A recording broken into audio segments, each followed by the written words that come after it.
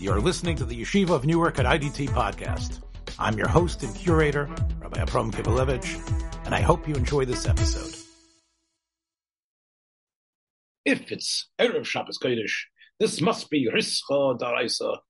I'm here with Rabbi Yosef Gabriel Bech, announced to the world through all the press services. It was headlines everywhere that Queen Elizabeth had gone to her just rewards. 96 years old. She died peacefully. The Welt redt wegen dem.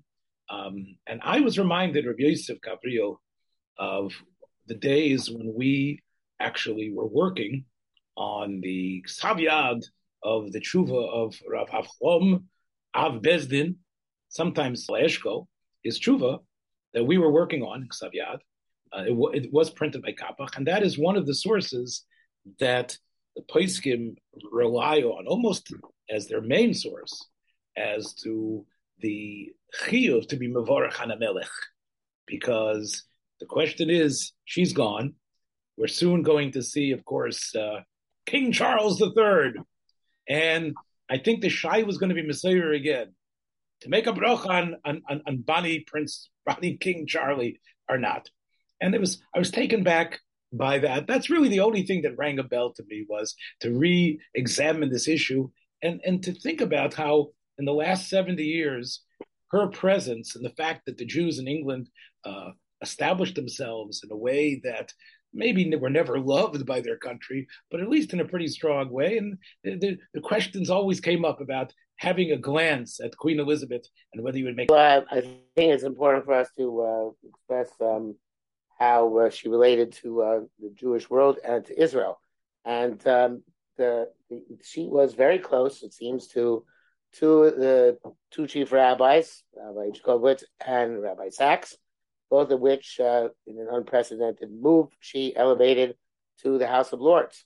Right. And made them lords and barons, which is, and Prince Charles gave very, very moving hesped at the Jonathan Sachs. Yes, he did. So, and by the way, I also read that it wasn't just the rabbis themselves. Rebbitzins would say that they merked ein that at the Sudas that they would be invited to, that it wasn't like we're going to give you the kosher meal. It wasn't like we're going to give you the wrapped up airline food, but the plate was a brand new plate that looked exactly like the others, but it was done, and everything that was served was kosher. So there was this kpeda, despite whatever anti-Semitic zachen there might have been coursing through some of the people in the royal family, they didn't feel accused, that they knew it was kosher. It was the exact same hanhoga. And they merked ein that, and that shows a sensitivity that I think you're right is laudable. She never visited Eretz Yisrael, as you know. Right. That is one of the sore point. Certainly, some people have, but on the Prince Philip's mother is buried on Har Hazeisim. Yeah. And Charles has been there, of course, but not as. We'll see if he goes as king. That might be something. If he goes as king. William has been there as well.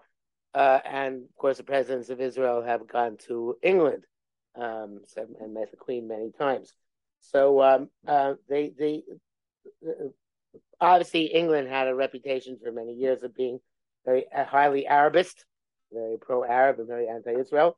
I think that the Queen, whether she subscribes to that policy or not, certainly did have a positive relationship with the Jews of England, and I think that there is a sense of I think basically the Havchana was, and again, this is one of the questions that is in the public square consistently: is anti-Israel the same thing as anti-Semitism? I think that question comes into stark relief when you think about what goes on in England, right? Because clearly the type of anti-Jewish feeling that was there pre-World War II is not there anymore. You're always going to find pockets of anti-Semitism everywhere in the streets of Jersey or in Sullivan County or wherever you are. But I think you're correct. There was definitely, in the last 40 or 50 years of her reign, you didn't hear about this type of dirty anti-Semitism rearing its head everywhere. that the Jews were taking stuff over, et cetera, et cetera. However, England has not been Israel's friend. We know that. Despite being their shutuf in some, was in the 56 war, I think they were somehow, they were connected to us then, but 67, 73, England has not been. And in fact, it would seem that they cowered, they kowtowed to the Arabs and the Arab oil. And you're right. It sounds like she, maybe mitzad her tchunas hanefesh, would have wanted to go, but her advisors, who she knew were smarter than her, were telling her. I think, would I be wrong? Again, I'm not a royal person. I never understood Favus de Welt, getanzt and gefreut sich and gewesen in Betreuen over Diana. Again, it was to me quite a big pella, especially since, and we go back to how I started today. She was young and beautiful. People, no, I understand, but there's a lot of young, beautiful stars. The thing that made her young and beautiful and important was that she was basically, she could have been not the queen, but she would have been the wife of the king, and in some way would have been this powerful person. And it's incredible that you have a country like England that prides itself on its logic and its advanced way of looking at the world, and yet they are tethered to the royalty. Right? Again, it's one thing if you're talking about queens and kings making and being involved in wars and real decisions. This was really a rubber stamp that she would usually give. We know Margaret Thatcher was more the Queen of England than the Queen herself, right? And they, this is the problem which we have. I think that there's a tremendous mile of having King Queen, and I hope that Canada does not give up the King Queen idea, even though it looks like Australia and New Zealand will probably give it up in the near future. In our country, the top position, I think we've spoken about this in the past, it's always occupied by a politician. And that means you can he'll never have full respect of anywhere near the overwhelming majority of the people. And usually he doesn't deserve it, whether it's Trump or Biden. Each of them has their tremendous chesroinus and their tremendous political handicaps because they are who they are. And we have nobody at the top of pinnacle of American society who we can look up and say, because they're Eva Kadesh. It doesn't exist. And that, right. I think that filters down to us. But in actuality, even though, and I'll talk about Rav Sternbach's Hayra in a second, that it was pushed to him that you make a bracha b'shem Malchus on Queen Elizabeth, or now on Prince Charles or King Charles, because they have the biggest covet in the land. And he's, as he points out, technically every law that's passed by the House of Lords, the House of Commons, actual Buckingham Palace, or wherever the Queen was, and the Queen has to give a stempel. But do you have a tzad b'chalal? And we go back, of course, to our tshuva that we worked on, and let me bring it up now since we worked on it. We saw it wasn't maybe the Rav Bezdin's own ksav, but it was not a printed tshuva. It was a hundreds and hundreds year old manuscript that was found in the Ginsburg Collect Kapach, published in 1964. It has not been republished, as far as I know. Rabbi Yosef and I, dear listeners, were handed this manuscript. It was a Spanish type of ksav. Remember, it was a Sephardi type of ksav. And it took us a long time, if you remember, to get used to reading it. Because the manuscripts are published, but the tshuvas were published in a different form, obviously. Right. But there was more stuff. Yes, the manuscript we had was a different manuscript. The manuscript was different than what Kapach had. So we actually had, two different versions. So here is the version. I think we gave back the papers, but I remember we made copies feverishly before we were taken off the job. But that would have been the great work that I think we would have been known for. The Chuvas Rav Bezdin, with both of our names. Mine would come first, of course, and that would have been the. You're older. We tried to write brilliant ha'aras that were geschmack and lumdus, and our Uber editor kept on saying, no, this is not what you want to do. And he, of course, was guilty of it in spades in many of the Kisvei Yad that he edited. You remember what I'm talking about, of course. Of course, 100%. And like he was like saying, no, that's not. He did tshuva. What? He claimed that he did tshuva on that. Okay, but the truth is that when when you put Kisvei Yad in front of anyone, and you realize that this is uncharted territory, and as we saw when we took even this tshuva, and we saw its footprints in the Radvaz, in the Mogen Avram, in all these other places where little pieces of it were. Anyway, it was very exciting. I remember that. We tried to trace it from Gaonim, and it does seem to be the original. And you have to know what Provence and Languedoc was, as the Chassam Sofer's tshuva on this question illustrates, in a patchwork sort of collection of little countries and dukes, duchesses all around. This bracha can be bandied about almost every 10 miles when you get to someone else who has this power, and you'll hear why. Sha'alta im shultonim shebedareinu hem chashuvim kimelochim alo. That was the question that someone asked. There was a series of questions from the Gemara in Brachas from the 9th parak. By the way, again, parenthetically, we discovered consistently that his son-in-law, the Ravad, was almost against so many elements of his psukim. And that was a lot of fun to discover that even though he chose him as a son-in-law, that he was chaylik on him in many ways. But anyway, I'll call upon him in Hilchos Brachas. The Rav of Bezdin was asked about this. Shultoinim. Now, were they Uber Melechs? Languedoc was a part of it was what we call southern France today. Every 15, 20 kilometers or 25, 30 kilometers, you had the Shultonim who had control. And he said, Klolo Shaldover. Kol mishu choshev b'shultanasoi kemelech, and even though he's not a melech, v'don v'hoyreg b'mishpat, and so he is the engine that pushes the process along to the point of actually taking the life of someone, which of course is for the Rishonim from the Rav of Bezdin on was the ultimate sign of power. Ve'ein misha mishana al dvorov. Mehen lelav or melav lehen. If you have someone who could actually, the control of the justice system is pushed by him to the point that someone will die for violating his laws or for some sort of a rebelliousness that the king considers an act of rebellion, and nobody can save that guy or change any law that he makes. Hu choshev u'mevarach alot. Why? And you make that bracha shel cholek mikvoidai v'shenosim mikvoidai. Of course, cholek mikvoidai is the din of Malchei Yisrael, and nosan mikvoidai is from the Umas Olam. So this tshuva doesn't apply. This was the question. Is the queen part of this judicial process? Is she someone who's done v'hayr b'mishpat? She knew nothing about it. I mean, think about it, Rabbi Yosef. No, but she could have. In other words, part of the strength of Judah, part of the idea is that Monica's vast power is that they never exercise. But in theory, somebody put out a Broadway play, I think it was, years ago, about King Charles taking the throne.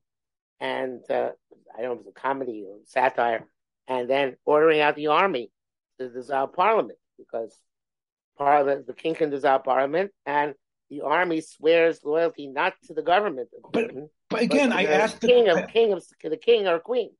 So in theory, he has tremendous power. Many poskim have the courage to say, based on this Rav of Bezdin that we worked on, that the monarchy today is a propped up relic of the past, which gives people a linchpin to their history. It allows them to see, you see, her great-great-great-great-grandfather. I think it's nice about most poskim say you can't make the bracha, right? So it's really a machlekes about this. There's a series, again, Rav Sternbach says yes, the Shevet Levi says yes, because the Shevet Levi says he says that in the time of the Rav of Bezdin, which was a violent, aggressive time, the sign of being the ultimate power was the fact that you ran the show and that you were able to, but he says if you're medayik in the Loshen, Rav Vosmer says, that no one can contradict you. Which means you are the top dog. Which still, although in the end he says to believe to make the bracha, even if he's not in his royal regalia, you have to hand it to the British, and no other. I don't think any other monarchy today has. Although there are many kings and queens in Europe, more than people realize, they still have all the pomp and glory and incredible pageantry, which is associated with the monarchy throughout the thousands of years in which it was done. It's Narish. Come on, it's Narish. No, I don't think it's Narish. I think they do it in a way which makes it serious. The British themselves, even the ones who are not big monarchists, really find it to be something which is they're proud of. Makes them proud. Makes them feel significant in the world. But what is the country? Doesn't listen. We believe, especially we're not British. We don't have Muslim religious. We're American schlubs. 1 second. I'm talking about being a Yehuda Halevi Jew. Yehuda Halevi wrote in the Kuzari and other places that we take a look at these nations and we see their rise and fall. And of course, he has something on his mind. He has on his mind that the Jews were the battery pack that allowed these nations to strive. And the fact that when we look at history and we see Britain, which was once the most powerful country in the world, and we see it in decline, it's really a proof to us that we all should be makabel, that all these things are narish, that really, so... I don't know. I think Britain's still the third most powerful country in the world. So it's not as if they are a godlike country. Third most powerful? Wait a second. Listen. It's fourth, sorry. America, Russia, China, Britain.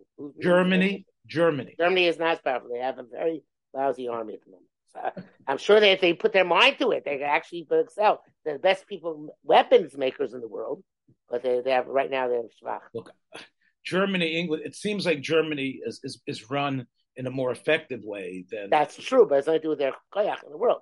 Germany doesn't have nuclear weapons either, but England does. I see. So you really believe England is still means something. And listen, the difference between America and Russia is huge. Between America and China is also still huge, right?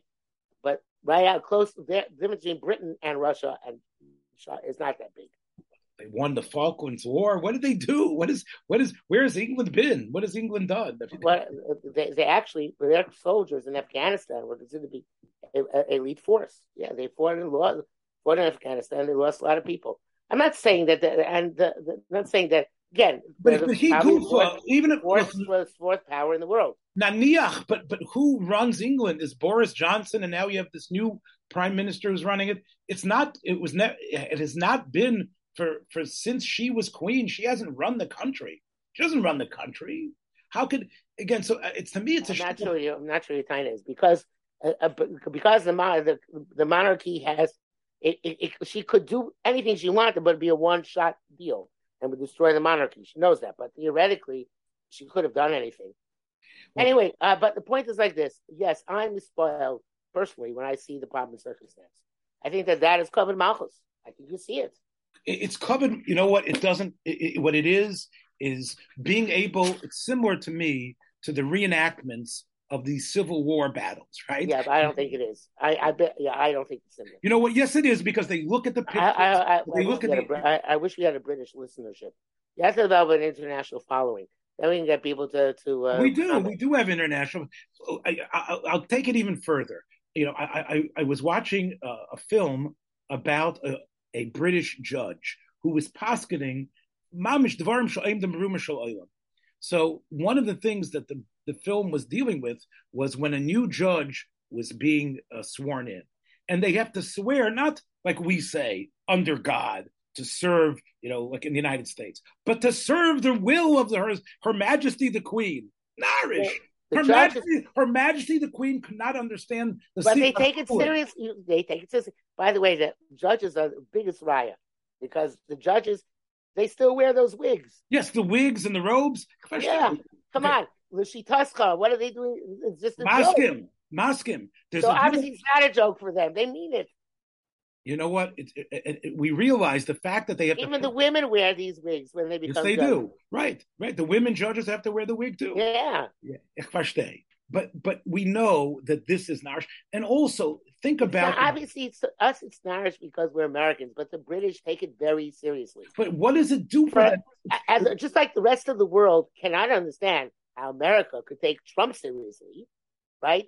Because we had a buffoon as president, and we actually thought that he's the president.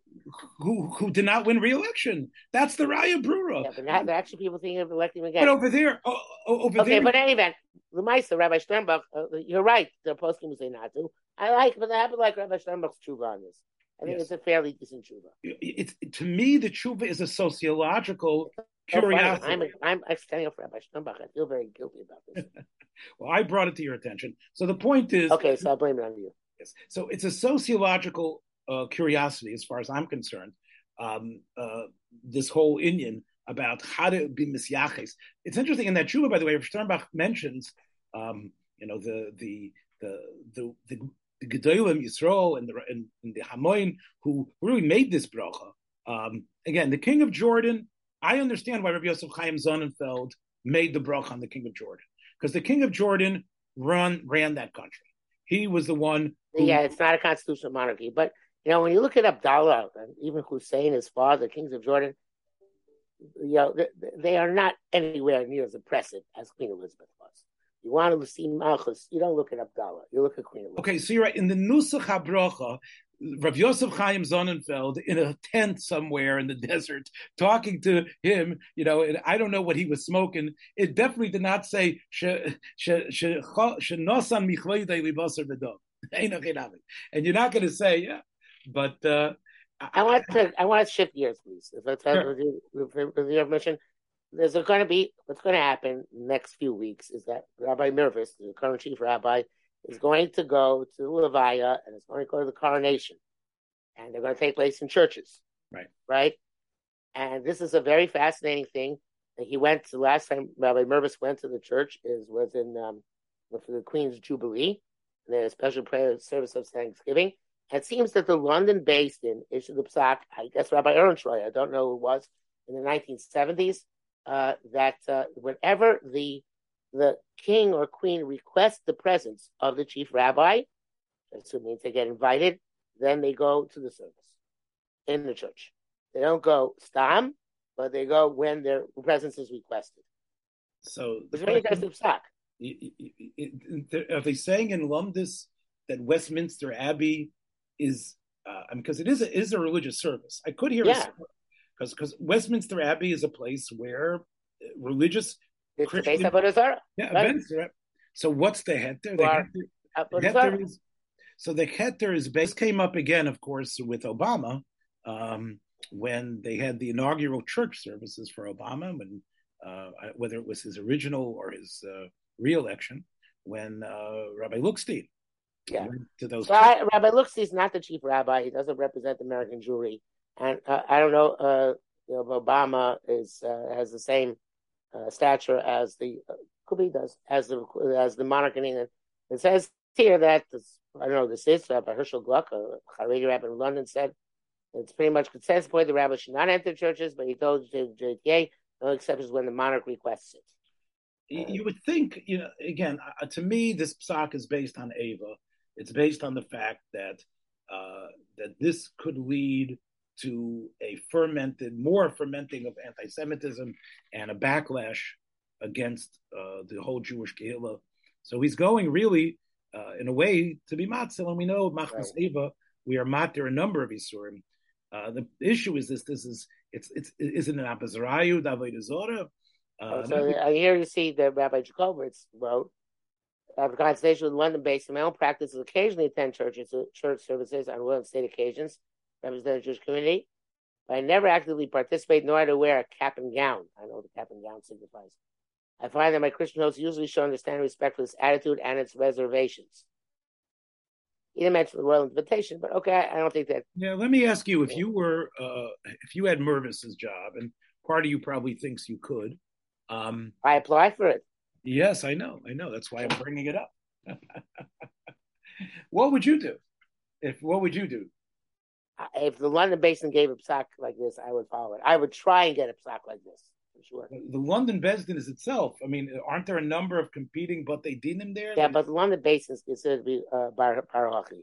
especially when it always had very chashuv Dayan Abramsky. Well, we know Dayan Abramsky gave this psak because he was still based in the early 70s. So on the basis Rabbi Abramsky's based in. I'm not talking about a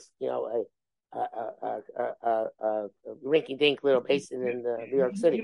Again, you would think, however, in an era that celebrates multiculturalism and people's right to practice their religion, that they wouldn't be forced into these events, and people could understand.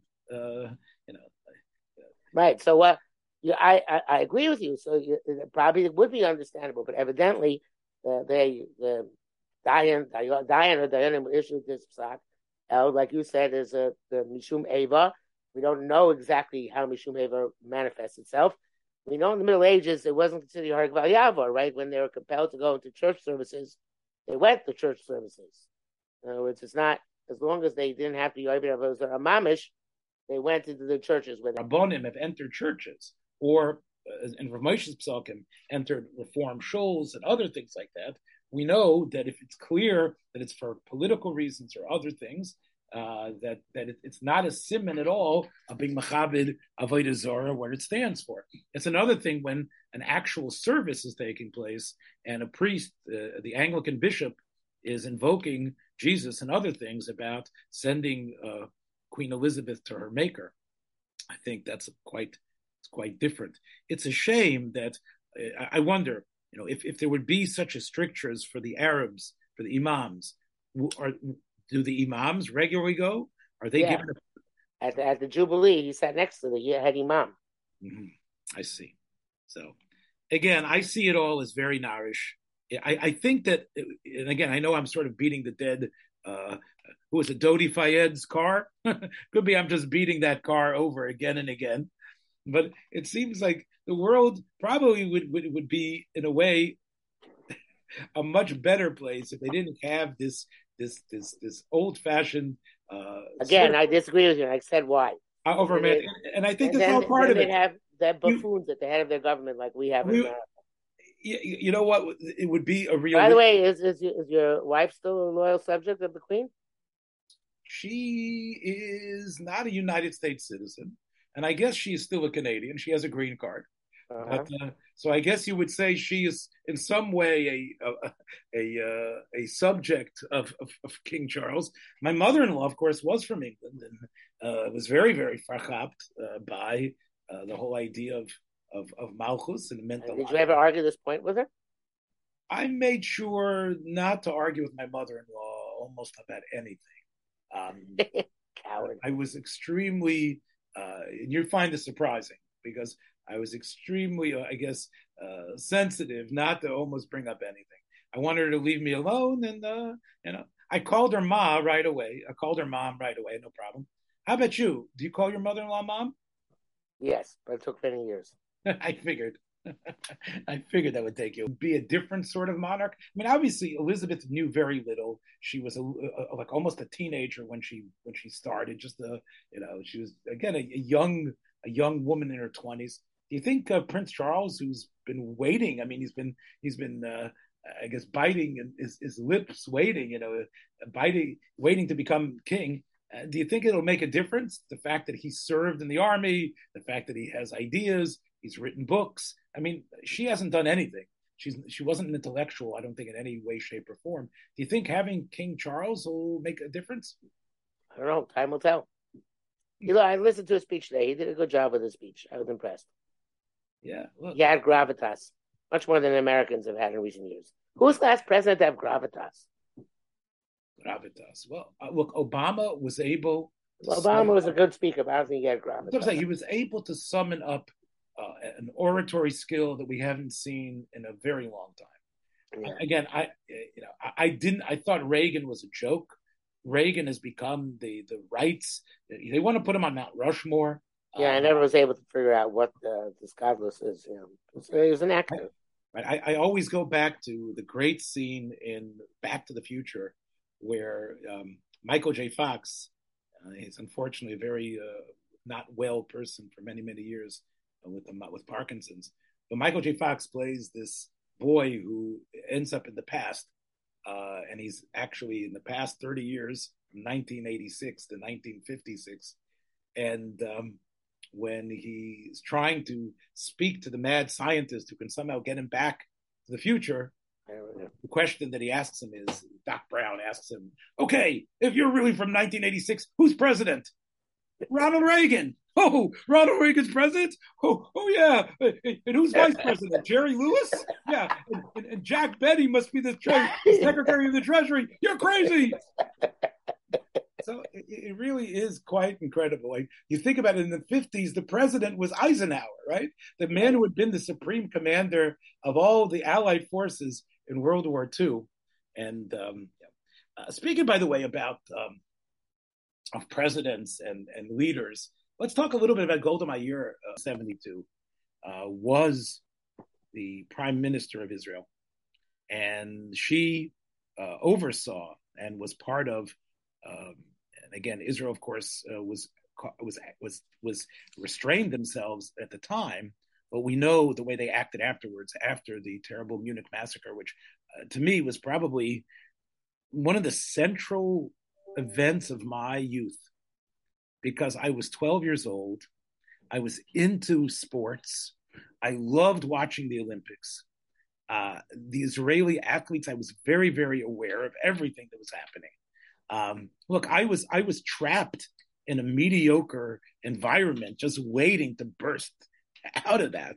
And I was watching and aware of everything. Look, I was very savvy about the 68 elections, which and the riots in Chicago. So to me, what was happening in the summer of 72, because I wasn't being sent to camp, was, and it was already the Zman had started, the school year had started, and the Summer Olympics arrived.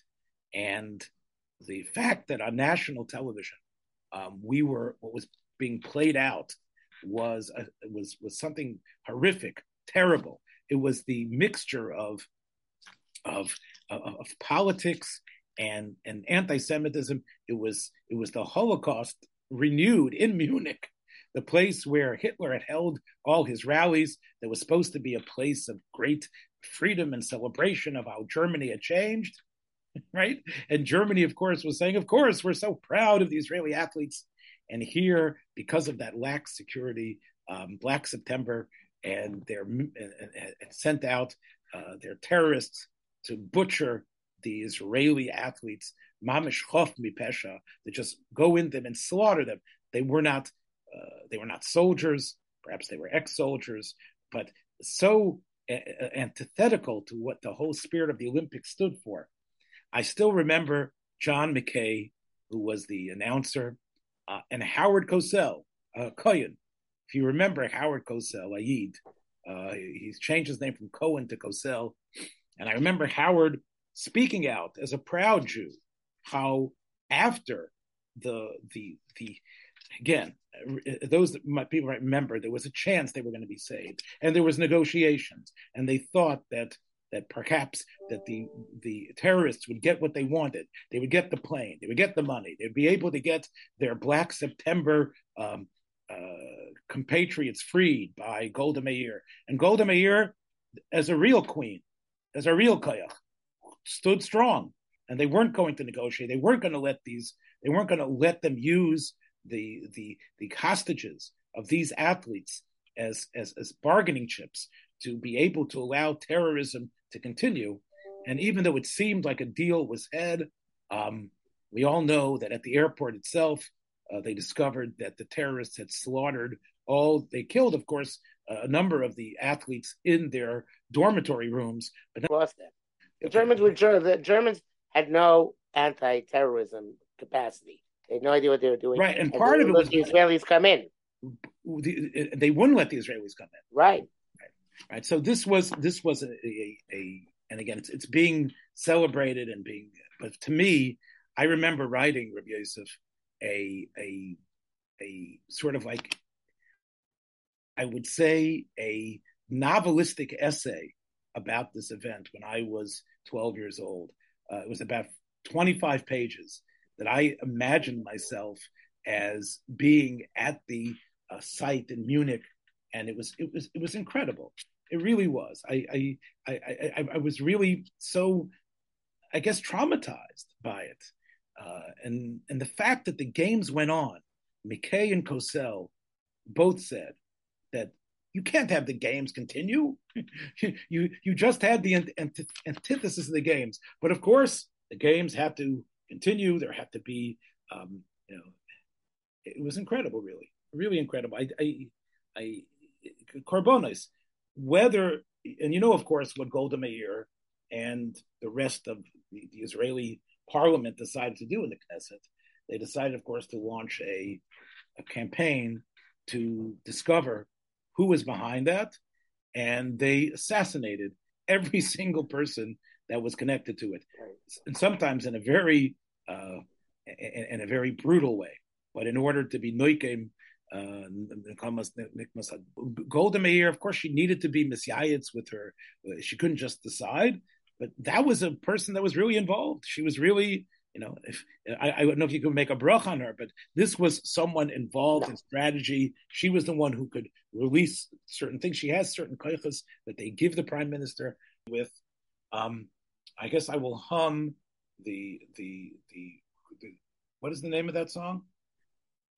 God Save the King. Yeah. Dum dee dum dee da dum dee dee dum dee da dum dee dee dum. Why the Americans did when they were young, they taught us this niggin for my country, 'tis of thee. Right, that was liberty. That was God Save the King. Yeah, I don't understand why the Americans feel need to appropriate it. It was kind of weird in retrospect. Well, in a way, it sort of like goes back to my point that, it's not about the cultural appropriation. Right, but since that song was like the simon of allegiance, you know what that song is? My country, 'tis of thee. It's about the country, which is bigger than this, this archaic representative. Anyway, I would always say to Rabbi Yosef, catch you again next week. Be well, everybody. Take care. Thanks for joining us for another episode from the Yeshiva of Newark at IDT Podcast. Be sure to subscribe on your favorite podcast app so you don't miss a single episode.